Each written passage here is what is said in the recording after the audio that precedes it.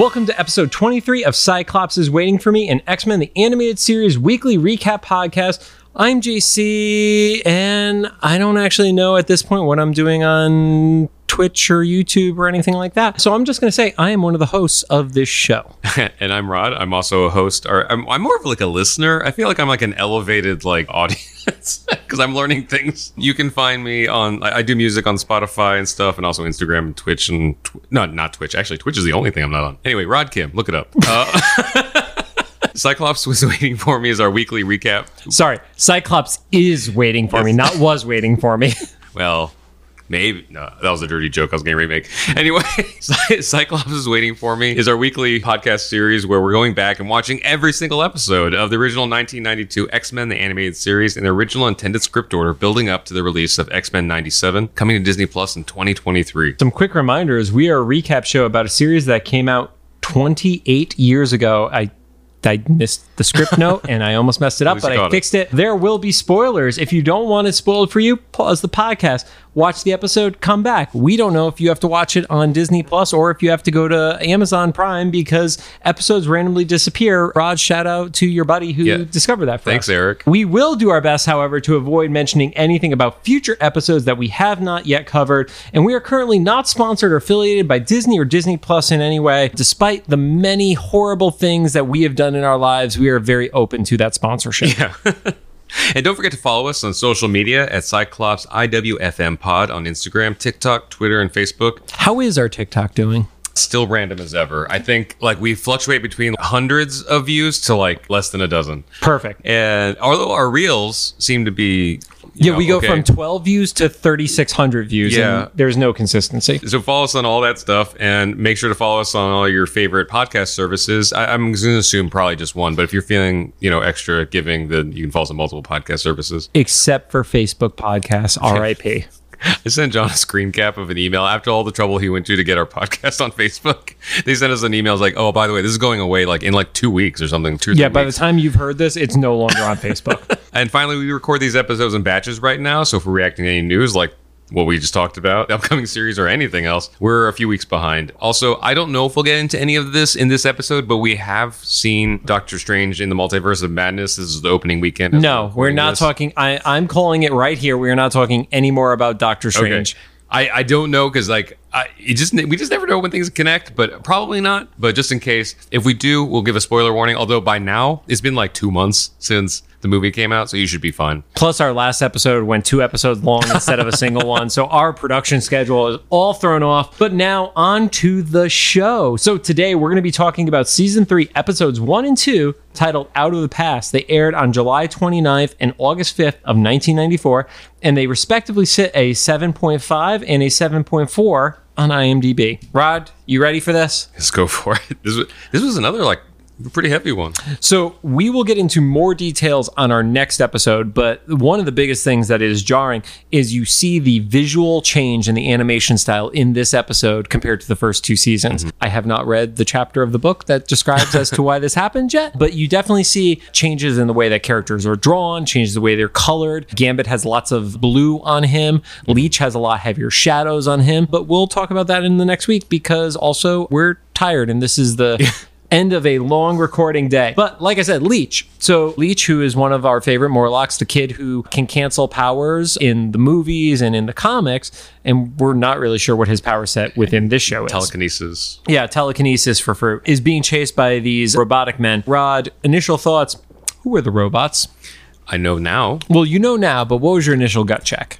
All my notes said the cyborgs are chasing Leech until they call themselves the Reavers. Yes, and there is a woman who is accompanying the Reavers on that chase, and she has big metal claws. Did you recognize her? Yes, big fan Lady Deathstrike. I think I actually had her trading card was the first time I saw her. Now, was it the X-Men trading card set or the Marvel Universe trading card set? I can see the image in my head, but I can't remember which set it was. I think it had like a sandy, like brown background, and she's like coming at the...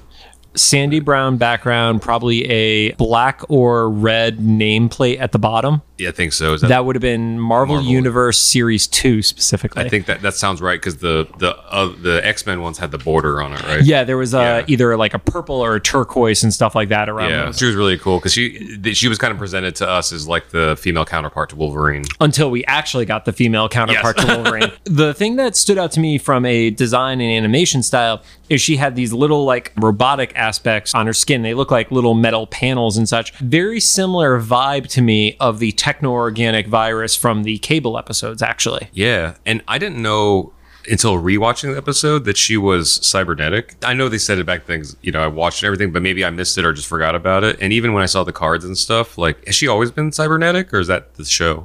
No, that has been an aspect of her character. Is she is somebody who was not born into the mutant life and augmented her body. So we'll get into that a little bit later in the episode. But Leech is running. He comes across the Morlocks. We don't need to go through all the Morlocks because they don't last that long in this episode. Essentially, the Morlocks have tasked Leech with finding this weapon. They're going to use that weapon to unlock an alien treasure. I feel like attacking mercenaries, not the best life choice. So we haven't seen Callisto since season 1 in the Morlocks episode within that season. She has now stated she wants to regain the leadership of the Morlocks. And I think there's a little bit of an open room for interpretation here, since we as the viewers haven't seen it since season 1. Has Storm been a good or negligent leader to them if we are not getting any exposure to what that life is? Yeah, I don't know if this was their intention, but my impression was that at least Callisto, maybe all the Morlocks, the other Morlocks we don't get enough to know how they feel.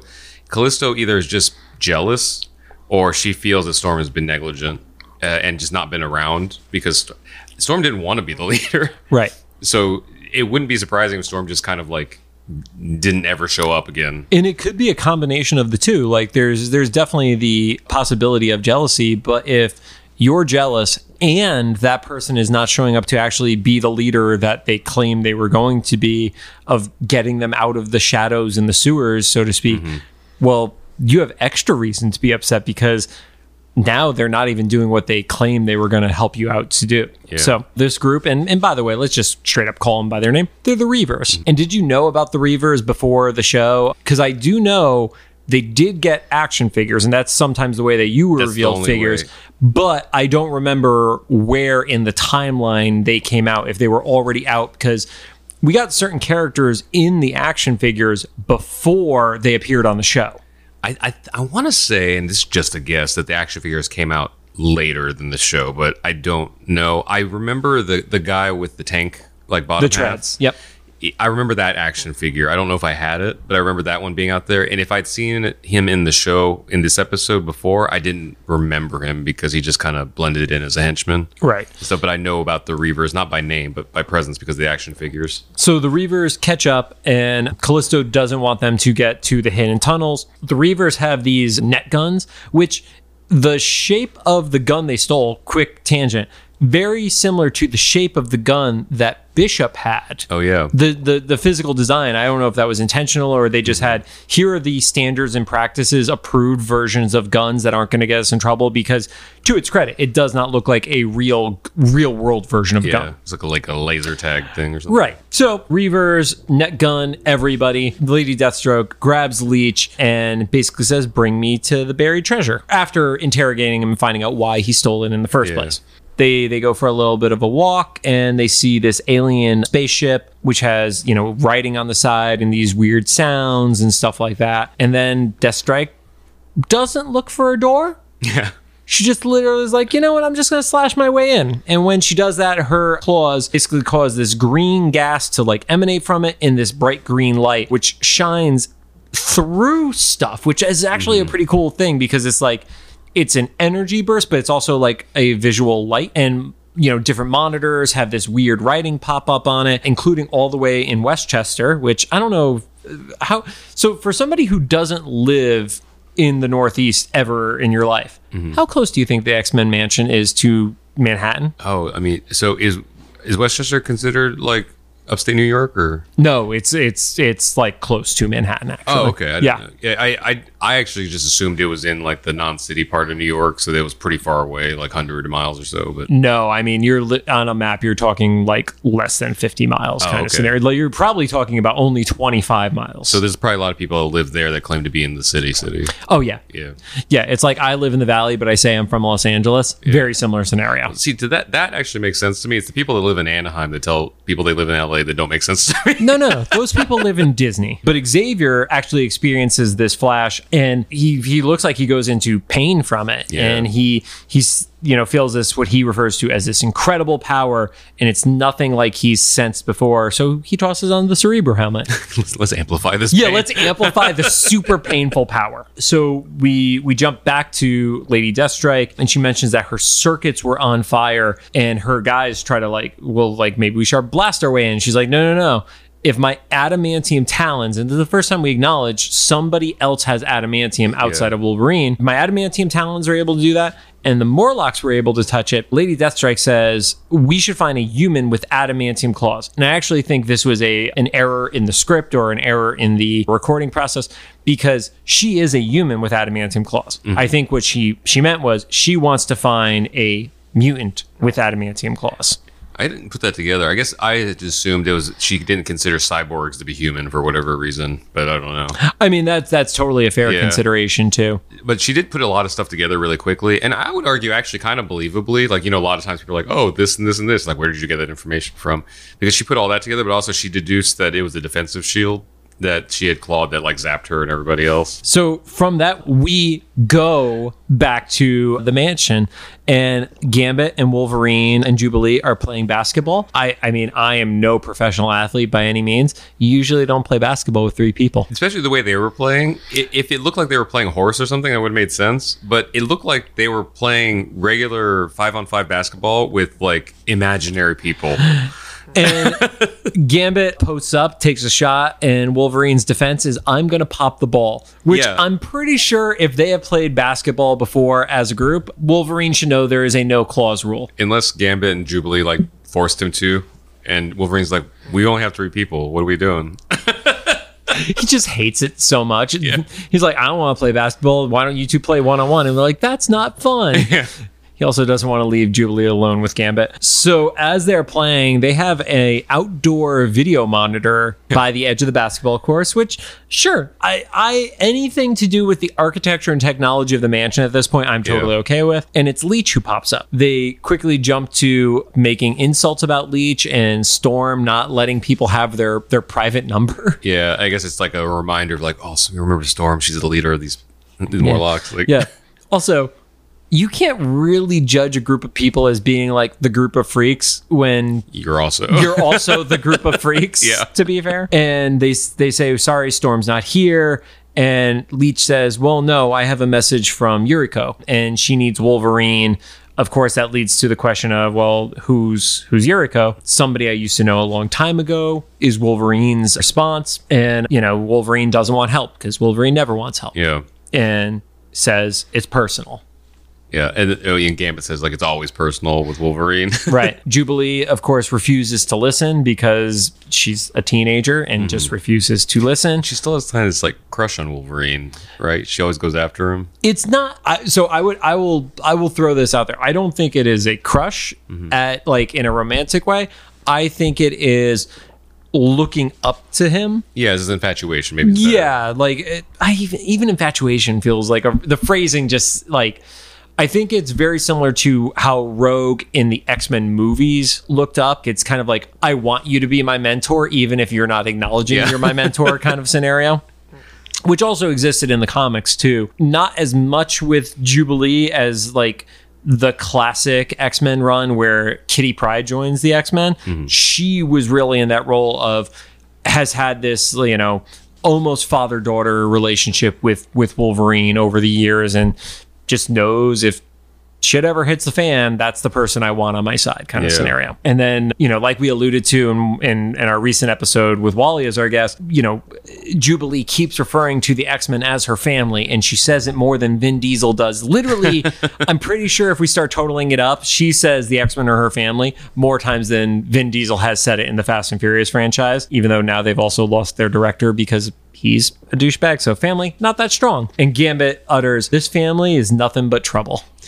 And I thought that meant that he didn't go, but that quickly turns around in the next part when we see like Wolverine in the sewers, and then Jubilee and Gambit are following. Yeah. So after the message is sent, Leech is like kind of like proud of himself, like, okay, cool, you can let me go. And she's like, well, no, we're going to dispose of you like a piece of garbage. I thought they shot him off camera. They 100% give the impression that they just offed him. Yeah. Which is extra messed up because if you look at the characters within the series, the two youngest characters are probably Leech and Ileana, Colossus's sister, because Jubilee is in her teens. Leech, the way he talks and the way he acts, I kind of get the vibe he's like 9 or 10. Yeah. Like he and at least the way he's written doesn't even appear to be a teenager to me. Yeah, he's like preteen. He might be pre-tween. At that point, we get a flashback, and it is Wolverine. And also to be clear, they didn't kill him off camera. It was just the net. it totally gave us the impression. Though. Yeah. Just in case we didn't say that. Yeah. It was just the net that disabled him. They did not kill a kid. Yeah. So we get a flashback of Wolverine and Yuriko. You look like you have thoughts, Rod. I just thought it was funny is that they're in love, and then he's like, I'm going to Canada, and she's like, okay, I'm breaking up with you then. So as we have established, the Canadian government, super evil apparently in the X-Men animated universe. I have no disrespect for the Canadian government as they currently exist. But he basically says, I have to go to Canada. There's a group of guys I can't say no to, and he promises to come back. So this is even further back in the Wolverine timeline than what we've seen so far. What were your thoughts at that point? As far as like Wolverine's story? Or? Yeah, like where did you think this was going? Like, did you actually know at that point that this was before he had gotten his claws? Did you know it was the Weapon X team? Like, what were you thinking at that point? I didn't know where this fell in the timeline. I did know just because of, like, I don't know, maybe the back of a trading card or whatever I knew about Lady Deathstrike before, that they were like a couple at some point. Yeah. From the animation, I got that she wasn't that yet. Yeah. So I was actually, So for clarity, Yuriko at this point was still unmodified human woman. Yeah, and pretty soft spoken. Like it was a different just person on top of like this the visual stuff. Like she was soft spoken. She wasn't aggressive at all. She didn't seem like it. As opposed to the Deathstrike that we saw that was like clawing at alien spaceships without question and yelling at people and stuff. So I actually thought that moment was going to show us the Lady Deathstrike origin, just because of their conversation and stuff. And I had assumed that him leaving was one of those things. Right. So this was Wolverine being the one to experience this flashback, not Yuriko. So Wolverine is in black tactical gear, and he had that action figure. Yeah, I did not, but I knew the outfit very well. Was that one considered Weapon X? So that they are the part of like I wrote it down. Why did I not? I thought I wrote it down. Because originally when I was taking notes down, I was like Weapon X, and then I had question mark because I knew that him in the helmet without the shirt and like all the probes on him and stuff, that was actually the Weapon X look. But yeah, I remember that action figure look, and I was actually kind of wondering if they put him in that outfit just to make another action figure.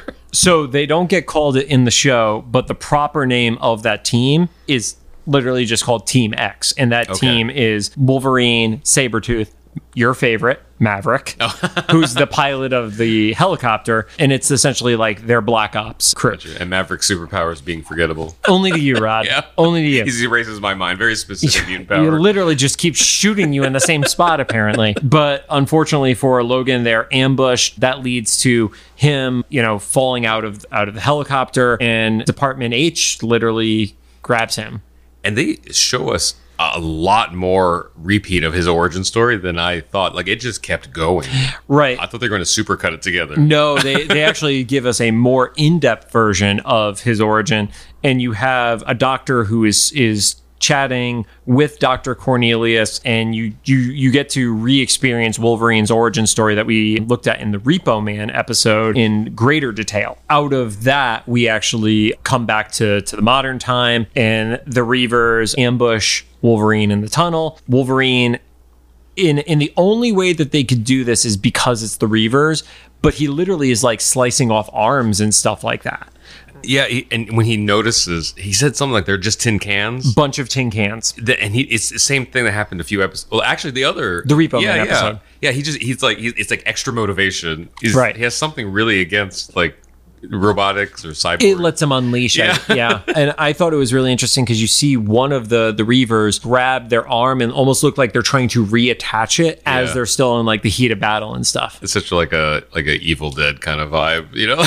Only cyborgs, whatever. I got Sam Raimi on the mind because this week. So we actually get Deathstrike. She pops out, reveals herself to Wolverine, and she says, "I did it for you." And that totally like mind blown Wolverine at that point. She refers to herself as a living weapon of revenge, and she did it for the murder and destruction of her life. Did you know where that was going at that point? So, I thought it was just because well, I guess it was. I thought it was just because he didn't show back up, because earlier in Wolverine's flashback, he goes back and she's not there anymore. They didn't fill in the gap that I thought they would. I guess he was just gone way longer. And then she wasn't there, and there's no cell phones at that time. I didn't expect it to make the jump of she's like, so I turned to the cyborg gang and decided to express my inner darkness, you know? Right, and that's where we actually get the name check for the first time of the Reavers. Is she goes to the Reavers and she says they basically made my body match the inner darkness that is inside of me, and she reveals that the unnamed doctor who we were seeing in the flashback was Professor Oyama, and he had designed the adamantium treatment, and then he had been killed during Wolverine's escape, and that man had a daughter. Yeah. And her name was Yuriko. Did they, maybe this is a question for later, but I don't remember them ever clarifying if Wolverine actually killed him. So Wolverine says he did not kill him. But we never come back to it, right? It was fairly ambiguous as to if he had died, how he had died, what made her believe he had died. It was left a little bit in the air, and I'm pretty sure that was on purpose. Okay. Yeah. So then that all put together, I guess this is all like kind of like not in chronological order necessarily, but all happened really quickly together, so it still explained it. Was like, okay, so not only did he not return, and that like broke her heart romantically, but also like in her head, at least, maybe it's true, maybe it's not, murdered her father. Right. So that justifies a little bit better like why she just did this whole 180 transformation. Yeah, and I think one of the things that the show has not really explored was the berserker mode for Wolverine, which, I mean, even at this time was known in pop culture. Look at Mallrats as a great example. Mallrats came around the time of this show, and literally Jason Mewes is talking about going into, Wolverine berserker mode in Mallrats. Yeah. So Yuriko tries to kill him, and the other Reavers are like, no. Yeah, I think it's funny because this is actually a little bit of like a switch from the other villain henchman relationships. Usually, like the henchmen are going in for the kill, and then like the boss is like, no, I gotta, like Sinister's like, I gotta get Cyclops' DNA for something. So this is the opposite. She's like going in for the kill, and the Reavers are like, no, we need the alien tech, so right? Let's get that and then kill him. And I think the piece of it is, while she definitely comes across as a little bit of like, let's call it a field leader of the group, I also don't get the impression that she works or she is their boss. Like it's kind of like on the mission she's in charge, but at the same time, all the Reavers don't work for her, at least in this iteration of their setup. That's what this implied, yeah. Right. Jubilee and Gambit catch up at this point. They don't keep a really good distance. Like you see... Pretty close. They're like, oh, Gambit has this card and he's maybe 25 feet away in these lit up tunnels. Is what it is. They see the Morlocks who are still trapped in those nets. And I guess the thing of the nets is they just kind of incapacitate you, because that's what got Wolverine, was like, even though he can heal, he's just unconscious. It's kind of an energy drain kind of vibe. They get to the ship. One of the Reavers actually has the ability to just kind of like disintegrate the net, which was a super useful power to have. And Wolverine refuses to open the ship for them. Doesn't even know what it is, but he's just like, no, I'm not. Yeah, just on principle. Yeah. So a fight breaks out. Music kicks in. Gambit and Jubilee show up. Gambit actually gets gets grabbed by one of the nets, but he's able to use his power. So it kind of like gives him a little bit of his own concussive blast from the net blowing up, but he's able to destroy it as it touched him. And I was like, that's pretty dope, because everybody else who's getting touched by this net is just getting dropped. Yeah. And he's pretty okay with it. And they almost win, actually. Yeah, Jubilee actually blinds one of the Reavers. She lifts up his glasses. Let's play the fun game. Oh, no. Rod, we have 5 Reavers. I don't know any of that. Let's just go. Rod, based off of the descriptions of those individuals, I want you to give me the name of them. Let's start off with the person who's wearing mostly blue. The only thing human about him is his head, and he had like the metal arms that were showing. Yeah. What is his name? Jags. Pretty boy. We have the guy with the red head, and no, it is not Red Skull. Okay. Actually, I thought that I knew it wasn't Red Skull, but when the animation came through, I was like, "Oh, that looks like Red Skull." God, I don't know. Not Red Skull. I don't know. So that's Skullbuster. Oh my God, so close. Yes, you had one of the 3 syllables was accurate. Okay, now I'm gonna go with the 2 generic guys. You had the white guy and the black guy. So let's just guess what are names for these. I don't even know. Like they blended into like generic henchmen. They have generic henchman names, to be fair. It was like Jack and like Mark or something. Murray Reese and Wade Cole. So don't worry, I never expected you to go. But let's go with Tank Tread guy. What is his name? Oh man, I can see the action figure package in my head. And it's the 90s, so it's going to be something extreme in 90s. Like, I will say you are on the right track. It's something where like the S at the end of the word is a Z instead or something. Nope. Like, okay. Nope. I'll give you a hint. There is no S in the name. Oh my God. I don't like just tank or something. I don't know. Bonebreaker. Oh my God. I can see it now. As soon as you said. So Jubilee is able to blind him. He has these like little like douchey shades on. Yeah. She picks him up, does her little sparkle in front of him. But I like it's because she's like standing on his platform behind him that he can't see. That she's able to do that. During the course of that fight, actually, going back to the episode instead of me just teasing Rod, Wolverine throws Lady Deathstrike against the ship, which causes another surge. At that point, Professor X gets a little bit of a flash, and the language in front of him literally says lethal predator. Yeah. Which creepy. Deathstrike is kind of like stuck to the edge of the ship from its energy. So Wolverine runs up and slashes in it. When that happens, he inadvertently cuts through the ship itself. Essentially, Professor X is like, oh, we don't know what we're unleashing. And you see this green light expanding out and this big single eye expanding. And that's how we end the first episode of this. It's a great cliffhanger.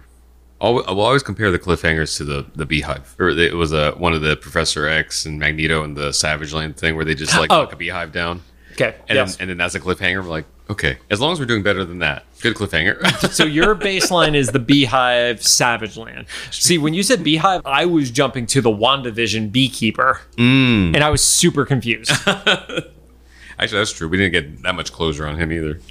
I mean, we know he died or something. Yeah, it didn't work out well for him. Pick right back up in the heat of the moment. The Reavers let's give E.T. a Reavers welcome. I appreciated the pop culture reference to E.T. Yeah. So it is this green energy monster that has these tendrils that come out of its body, and it grabs the Reavers and drains them. It's like Mike Wachowski meets like Shumagorath. I don't know about the Shumagorath part, but the Wachowski design is not wrong. Yeah, he's just transparent instead. Right. So that design is actually influenced by a 1956 movie called Forbidden Planet. Oh, okay. And we'll share the image on Instagram and stuff like that. But it's amazing because I pictured it in my head. And I'm like, what is this from? And then you look up Forbidden Planet, and it's that classic like sci-fi from the 50s of a robot holding a woman. It's like the very like... Oh, I know what you mean, yeah. So the actual alien in this is based off of this energy monster that it's like, it's a red outline instead of a green outline. Mm-hmm. And it's just enough that it's an homage and not like straight up a rip, but it's really, really cool by comparison. So Gambit basically tells them to run ahead. He's going to try to intercept, and Jubilee jumps in front and gets grabbed by the tendril, and it ends up draining her essence out of her body. And Professor Xavier like senses it, and he rides in pain too. And Wolverine actually slices through that tendril. So And scoops Jubilee up and starts running out. And we get a little bit of distance between this alien and Wolverine and the group. Wolverine starts blaming Yuriko. Yuriko starts blaming Wolverine. Gambit's whole attitude is, fuck this, let's run. Yeah.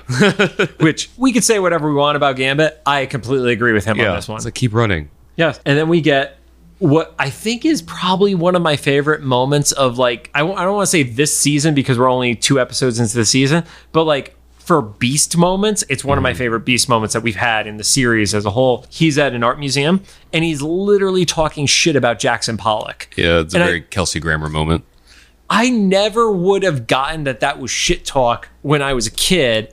Yeah. Because he literally says, I can't tell the difference between what he puts on the canvas and what ends up on the floor. Yeah. But it's worded in such an intelligent manner. As a kid, I never understood what he was saying. I don't even think I recognize Pollock. Pollock is the one that's literally just like, yeah, no, I know now, but as a kid, yeah. like I think that whole thing was like, oh, he's in an art gallery and that lady doesn't want to talk to him. Right. But then he proceeds to give a lot of praise to Picasso. And there's this woman who's like very, very politely trying to inch over. And I think Beast is just oblivious and doesn't get the hint. He's still reeling from not having, that the girl that he had the crush on, who he had helped her with her vision and such. Doesn't want to put her in danger. Yeah. So he's going to put this woman in. No kidding. Yeah.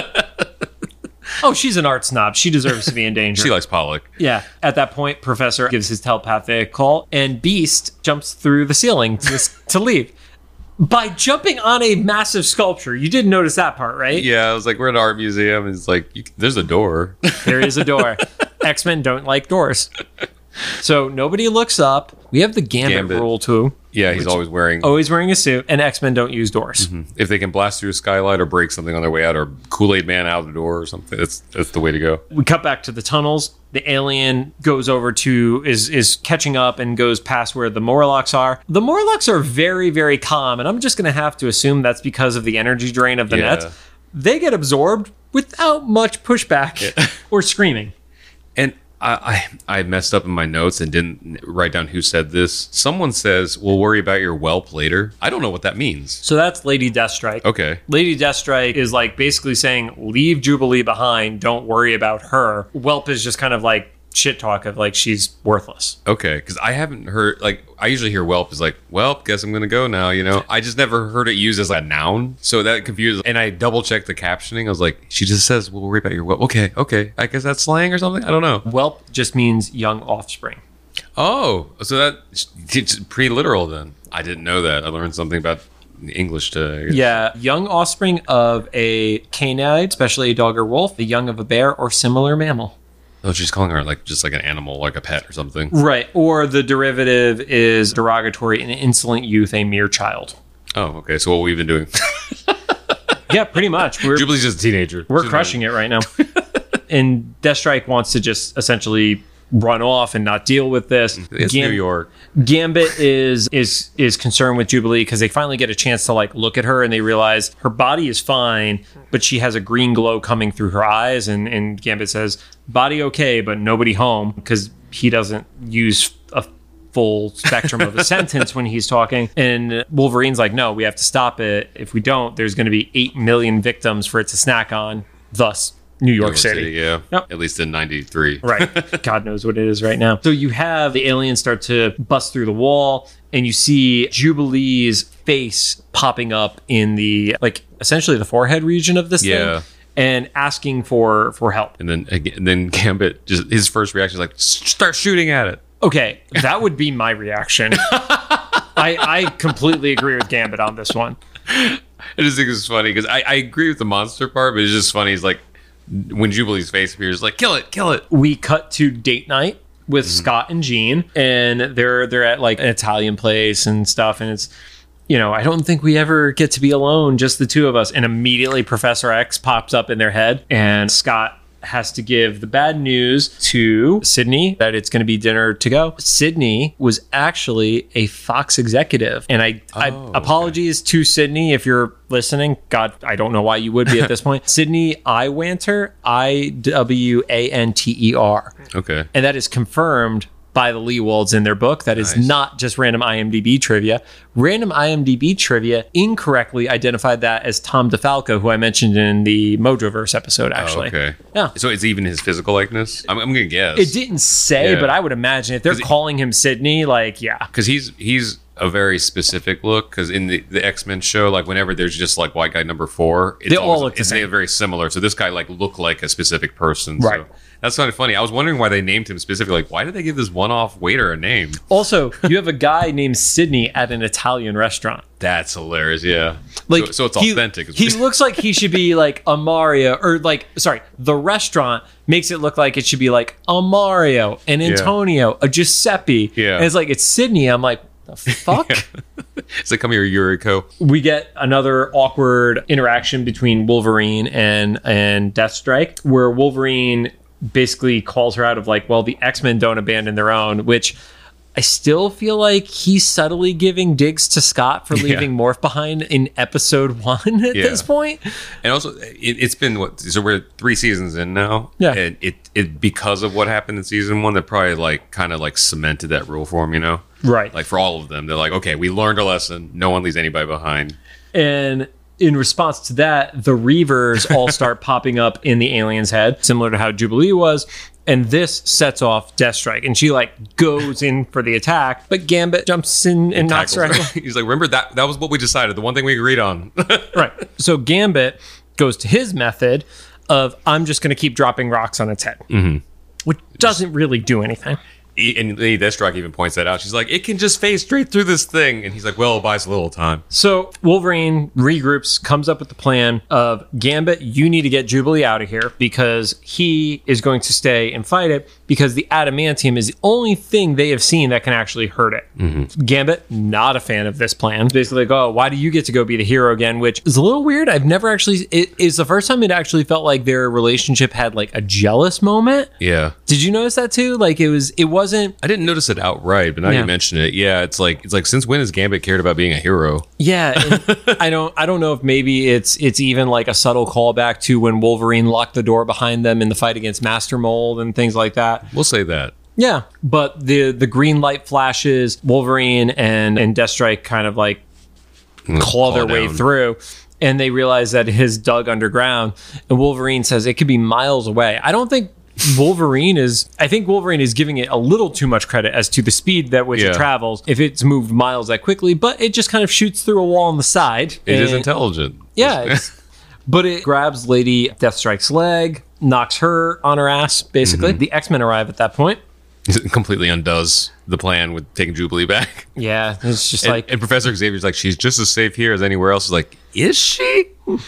So Jean tries to read the mind of this alien, and it kind of like gives her a psychic pushback, and she essentially says it was almost more than she could bear. Yeah, she says the mind is repellent. It was an interesting wording to be. Yeah. It sounds like bug spray for the mind. I mean, natural defenses. But Cyclops does what Cyclops does best and gets ready to attack it, and Wolverine stops him. Yeah. He's like, no, they're in there.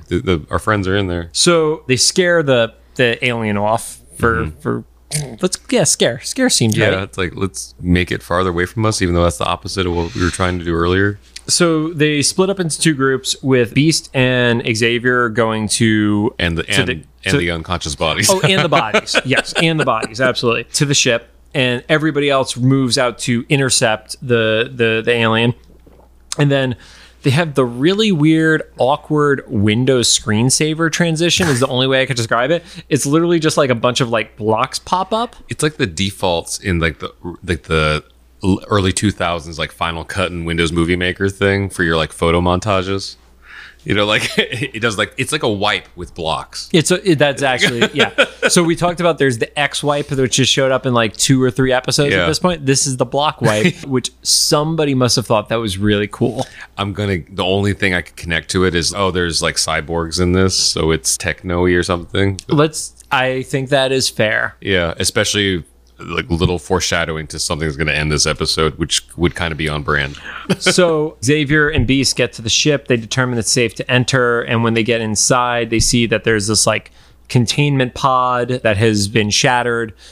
all assumptions, that's where this alien was. And they see this alien writing, which we've seen Professor X have the ability to very like quickly interpret this earlier, like when he saw Lethal Predator, stuff like that. B says he would essentially kill for a Rosetta Stone at this point. Yeah. Which at the time, kid, had no idea what a Rosetta Stone was. Now, great reference, because that has become such a popular thing for people to learn languages is Rosetta. Yeah. And I actually didn't know the story about the Rosetta Stone till after college, to be perfectly honest. Yeah. I mean, until it was literally the brand name of a language learning software, I didn't know what it was either. But there's a little marker on that collapsed pod. Professor touches it, and all of a sudden, instantly, he understands alien. Yeah, just like when you buy Rosetta Stone. That could be sponsoring this podcast. I also, they're definitely not going to sponsor it after what we've just said. But I also appreciate he not only understands it, but he goes over to this keyboard, which let's go with suspension of disbelief that he's able to see the keys, even though we can't, because they aren't going to animate every single key. There's all blank.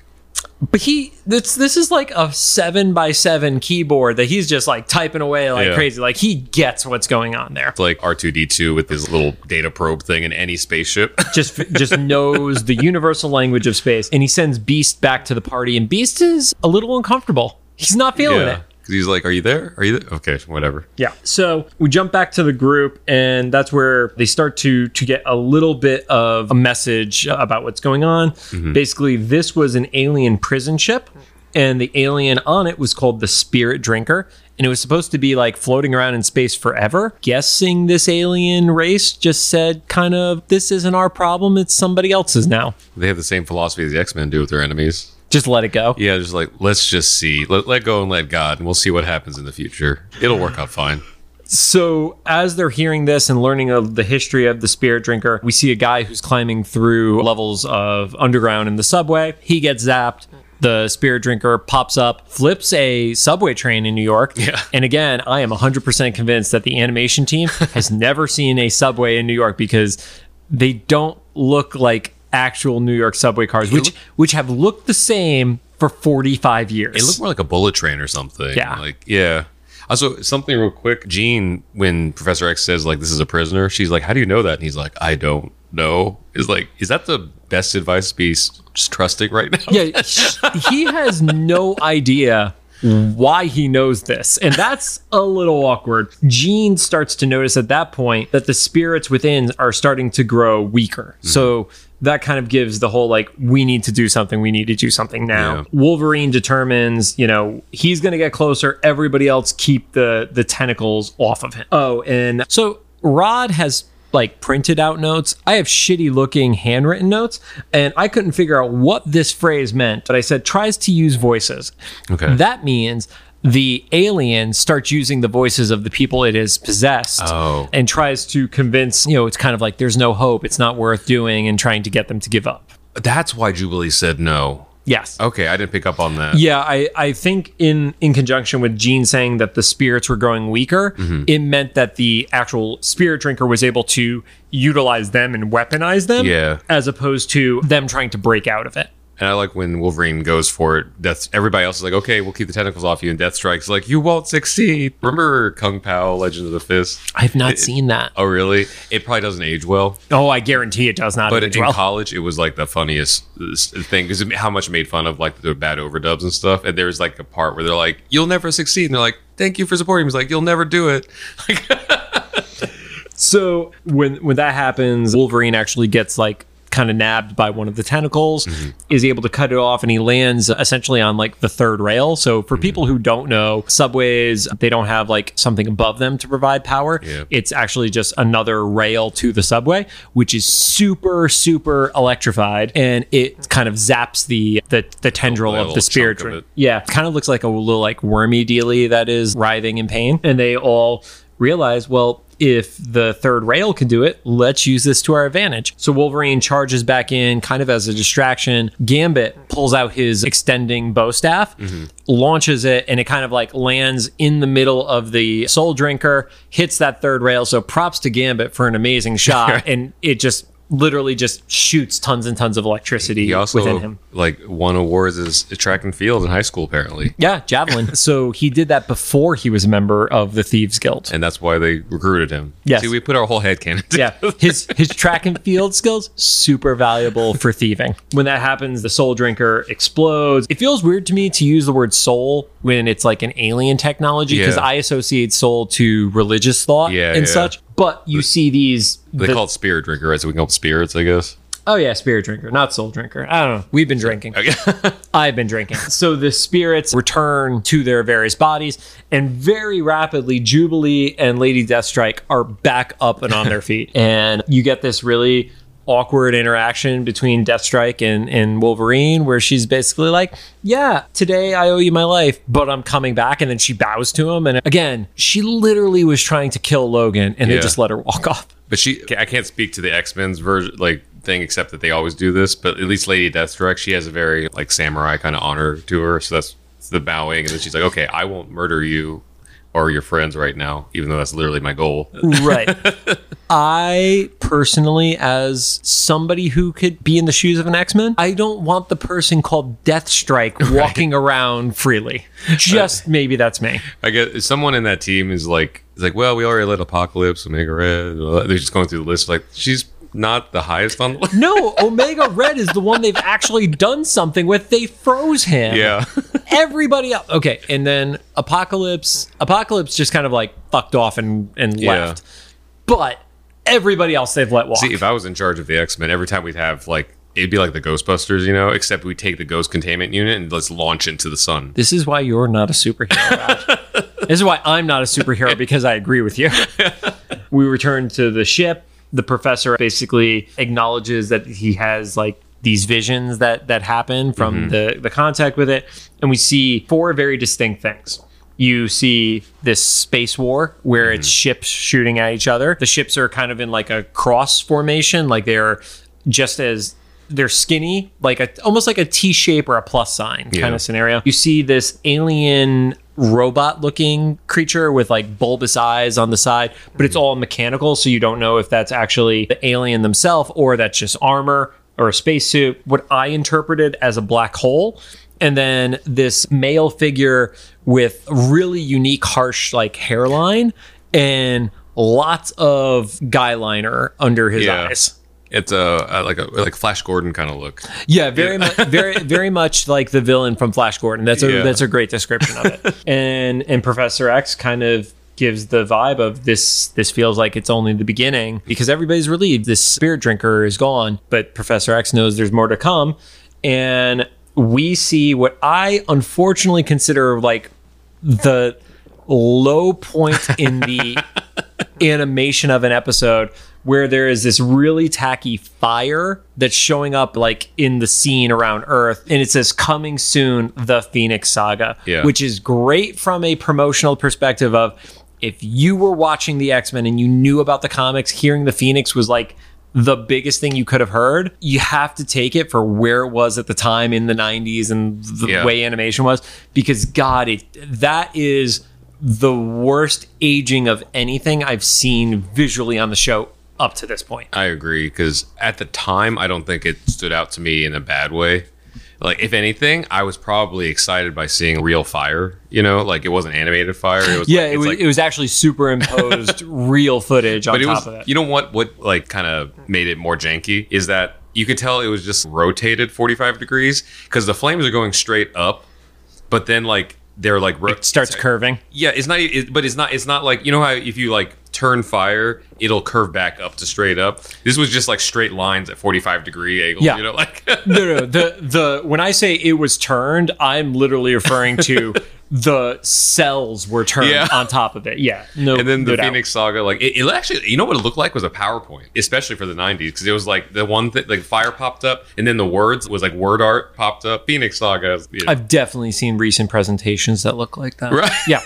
So the cool like thing about this is this was presented 3 months before the next 2 episodes or the next episodes were going to come out. Oh, wow. So this came out in July and August, and it wasn't until like the actual fall where the Phoenix Saga episodes did. So this was literally a promo thing. And this was a prime time setup. They were actually promoting episodes of the Power Rangers in a multi-part episode as well. Power Rangers started the week prior and had 3 weeks. This was a 2-week X-Men thing. Okay. I remember this as one of the episodes I saw the most on television, though. I will say that. You know how we were talking about, I don't remember maybe ever seeing the Carol Danvers episode ever before doing like my rewatch. This one, I guarantee you, I saw this episode a dozen to 2 dozen times, no question. I guess it makes sense if they use it as a promo thing. I don't remember if I saw it more, but I definitely, this is one of the ones that I like remember pretty clearly because they did that strike and everything. But it makes sense if they use this like as a teaser for the upcoming fall season or whatever. Man, I wish I could explain to anybody that didn't live through it how big teasing and promoting new show seasons were, especially for kids' cartoons. I remember, do you remember like when they did TGIF and stuff? Of course. And sometimes there would be like a full hour block of just like 10-minute snippets of what's coming in like 2 months. Yeah. And then I remember my family, we would record on VHS. It was an event. Well, right, because you had to watch it live because there was no on-demand abilities at that point. There was no Netflix, none of the on-demand services, none of the proprietary services. Like if you weren't there to watch it, you were setting a VCR. And most people, like, the joke is, oh, kids were the ones who had to set the VCR. And it's true. Yeah. Like, literally, the youngest people in the family were the ones who knew how to work the VCR. And if you had somebody who was too young in the family to work the VCR versus somebody who's too old to understand how to program a recording session on the VCR, you just didn't get those episodes. Yeah. But man, that whole, like, whenever they had that promo stuff, I don't remember the Power Rangers cross promotion with the X-Men, but it makes sense. If there's a show popping off, then like during a commercial break or in the 15 minutes after the episode, they're like, stay tuned. The new Marvel X-Men, whatever, is coming out and stuff. I remember they didn't even call it Marvel's X-Men at that point. Oh, yeah. Yeah, it was just the X-Men. Yeah. Or I remember once when the Power Rangers movie was coming out, they made a big deal out of that song, the music video for the Power Rangers movie. I definitely don't remember that song. You probably remember the song, but don't want to remember it. It's called... We'll look it up after. It's called Trouble by Shampoo. Oh, God. Yeah, I do know it. Yeah. I recently posted on Facebook. Our mutual friend Phil Ranta made a comment. He was like, this is peak 90s because... Yeah, this was made into a music video, put on a Power Rangers soundtrack, the angles, the production, the editing, and that these two were allowed to sing and get paid for it. But they made a whole event out of it, just the promotion of a music video that was in promotion of a movie that was coming out based on a TV show. It sounds convoluted, but it was kind of exciting at the time. So all this to say about it making sense that you've seen it so many times because it probably actually reran multiple Saturdays. Probably. Until the actual season started, too. Yeah, it's kind of like the Christmas episode, which, again, I don't want to go into the specifics of it, but I remembered seeing that episode air a bunch. Yeah. And it's probably because there were conveniences to it, like the fact that you could see it multiple times during the month of December for the Christmas episodes. This was like, hey, you know those new episodes which are coming out in 3 months? Yeah. You're going to get to see this a lot. But yeah, so this is promo for the Phoenix Saga, which is going to be an interesting recording session because we have the Phoenix Saga, which is 5 parts, and we hopefully don't want that to be 76 hours of recording. And then there is a follow-up story 4 episodes later that kicks into another 5-parter. So it's going to be interesting season 3 for us. So it's still better than when Fox tried to tackle the Phoenix Saga. Like I mentioned, we will on the next episode get into a little more of the BTS of the show. But they, at this point, were given the edict from Fox of no season-long stories, including the interstitial style of the Savage Land episodes. Oh, wow. But that resulted in multi-part episodes, this being 2 episodes, the next story with the Phoenix Saga being 5, the other one I was mentioning being a 5-part scenario. So that was just some stuff to be aware of. Like, that's why the storytelling changed from a process scenario. Man, this is one of those things where, like, I kind of hate that the history is lost to whatever executive made that decision. They're not going to come out and say that, unless maybe they would, but probably not. And then if they're not already gone, when they're gone, like, it's just rumors and hearsay about why that specific decision was made, you know? Right. Because obviously the show did well, unless they got some really specific feedback that it was hurting the show to have like the overarching storylines. Wally was just on the last 2 episodes telling us about how, and we all agreed we loved when these storylines carried over and when they teased us. even when they made the compromise of the Savage Land being little interstitials for several episodes, I don't think anything read not working to us. I think that the executive team at that point still believed children's programming had to be one way. Yeah. And I don't know, maybe they just didn't see the value of getting a 13-year-old viewer watching a cartoon on Saturday morning, not realizing that we would grow into the ones who literally, like, I mean, dude, we've talked about this. All the Hasbro Pulse figures that are remakes of these, I have pre-ordered all 4 of them at this point. So they wanted to sell the quick $3 action figure at Toys R Us rather than how do you build the people who are going to be spending money? Because, I mean, let's be real. In the 90s, you were weird if you were an adult who was buying action figures. In my situation, I don't have a whole lot of experience really remembering that, but I could see that happening. And just because our generation is the one that kind of carried on like the normalizing, collecting and stuff. Yeah. Well, actually, that makes sense because early 2000s, there was the 40-Year-Old Virgin movie, and they presented him as pretty much a loser because he collected toys. Right. And now people are literal like have made wealth off of toy channels and collections, and your house is a giant museum of collectibles, and I really took a break from any like geeky stuff aside. I stayed in video games, but I wasn't buying comics for the majority of high school and college. I wasn't buying any action figures and stuff like that. And now, like Rod said, my house is a nightmare. That's really cool. I wish I don't have the focus for the collections. Don't look at my dining room table if we want to talk about not having focus for collections. I do get nostalgia. I really miss the first 2 or 3 runs of the Toy Biz X-Men toys and stuff. And so I have a couple key pieces like the Storm action figure and stuff like that. Is it the one with the chest that lights up in the lightning bolt? Yeah. I got one for myself for Christmas a couple years back, and of course the battery doesn't work anymore. Of course, they make it so that to replace the battery, you have to break her head off. That's a really big design flaw. Yeah, well, they also once again they're probably just counting on like short term. Yeah, kids will play with this for 6 months and that'll be broken and gone. 30 years later. Yeah. Rod's like, oh, fuck, how do I do this without destroying her? I'm just going to let the battery acid eat through her head first. Some other interesting facts on this. We already talked about that the spirit drinker was inspired by the monster from Forbidden Planet. That'll get shared. The name of the episode was actually inspired by a film from 1947 from Robert Mitchum. And it's literally all about the past catching up to somebody. So super appropriate to the Wolverine and Yuriko narrative. Some of the things that Eric Lewald mentioned, again, I don't know what he doesn't like about the Canadian government, but he literally says that this story, again, talks about the evil Canadians because we get the great flashback of Wolverine and such. Well, great for us, not great for Logan, obviously. And then he was very happy with 2 lines from Wolverine in the episode. One being, suck on this. I remember my brother saying that, and I think he got in trouble at school. I would imagine so. But there was also a Bugs Bunny reference where Wolverine says, he doesn't know me very well, does he? I didn't put that together, but yeah, that totally makes sense. I have not watched Bugs Bunny in forever, so I also missed it. I remember, I might be mistaken, but my memory, like when you said that, it reminded me of Elmer Fudd saying something, and then Bugs Bunny being like, he doesn't know me very well, does that? Man, okay, I didn't pick up on that until you mentioned it. I'm really happy I invested in this book. I also have the other animated series book, but it's mostly artwork stuff, right? I don't know. I can't read 2 books simultaneously.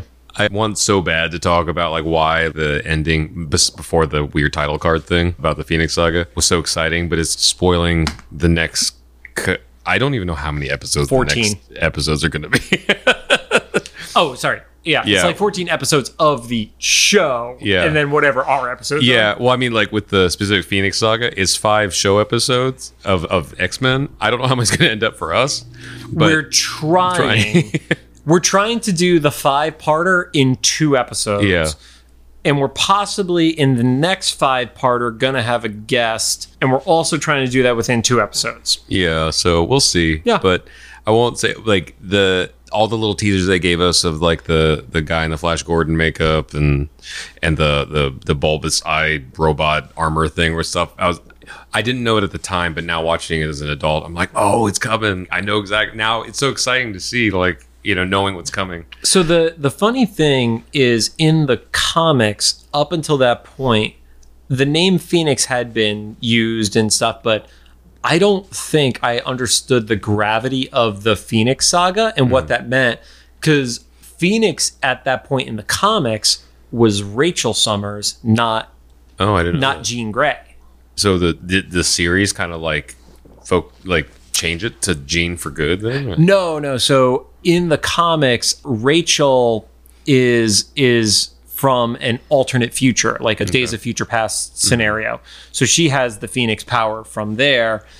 I was too young to have read the Phoenix saga or what follows it, so I didn't understand the gravitas until after. I mean, I probably didn't read, because I said I literally dropped out of comics for high school and college. I don't think it was until I was like at my tail end of college when I actually read the Phoenix stories and the Dark Phoenix saga. Oh, wow. So I don't actually think I've ever read the comics of those sagas. So the interesting thing about the comics of that era versus the comics of today, you could look at a trade that is a 6-issue trade and read it through really fast.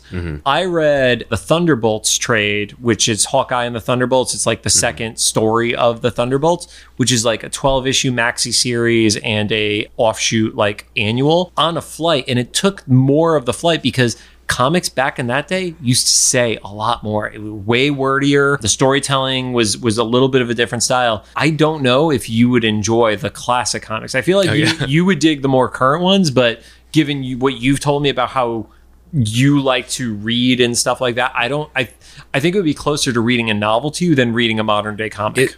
For me, like the superhero stories, I kind of fall in the mainstream, where like the MCU, the part of the reason I'm such a huge fanboy of it, even with Doctor Strange Multiverse of Madness, not my favorite thing, but I still thoroughly enjoyed it, and I'll probably buy it or whatever, are basically just like live action comic books to me, It's kind of how I experience it, because I don't know if it's just my head has a hard time filling in stuff, like with how comic book. I remember owning comic books as a kid, but they were like little one-off things. I wasn't following whole storylines. I'd get like one comic because I thought the cover was cool, and like I remember getting like 2 or 3 in a row because they had Venom.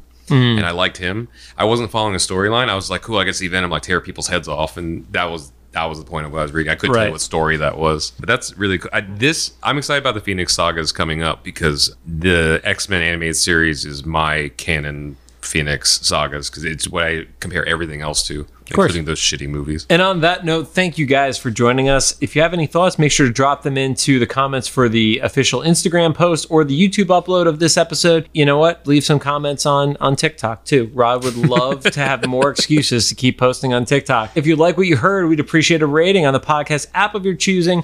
Find us on Apple Podcasts, Anchor, Spotify, Google Podcasts, CastBox, and I'm just so intimidated that we have a 5-part story in our next recording session. I wish there was a way to represent in speech like the rotated fire effect. That could be our sign off. No, we can't.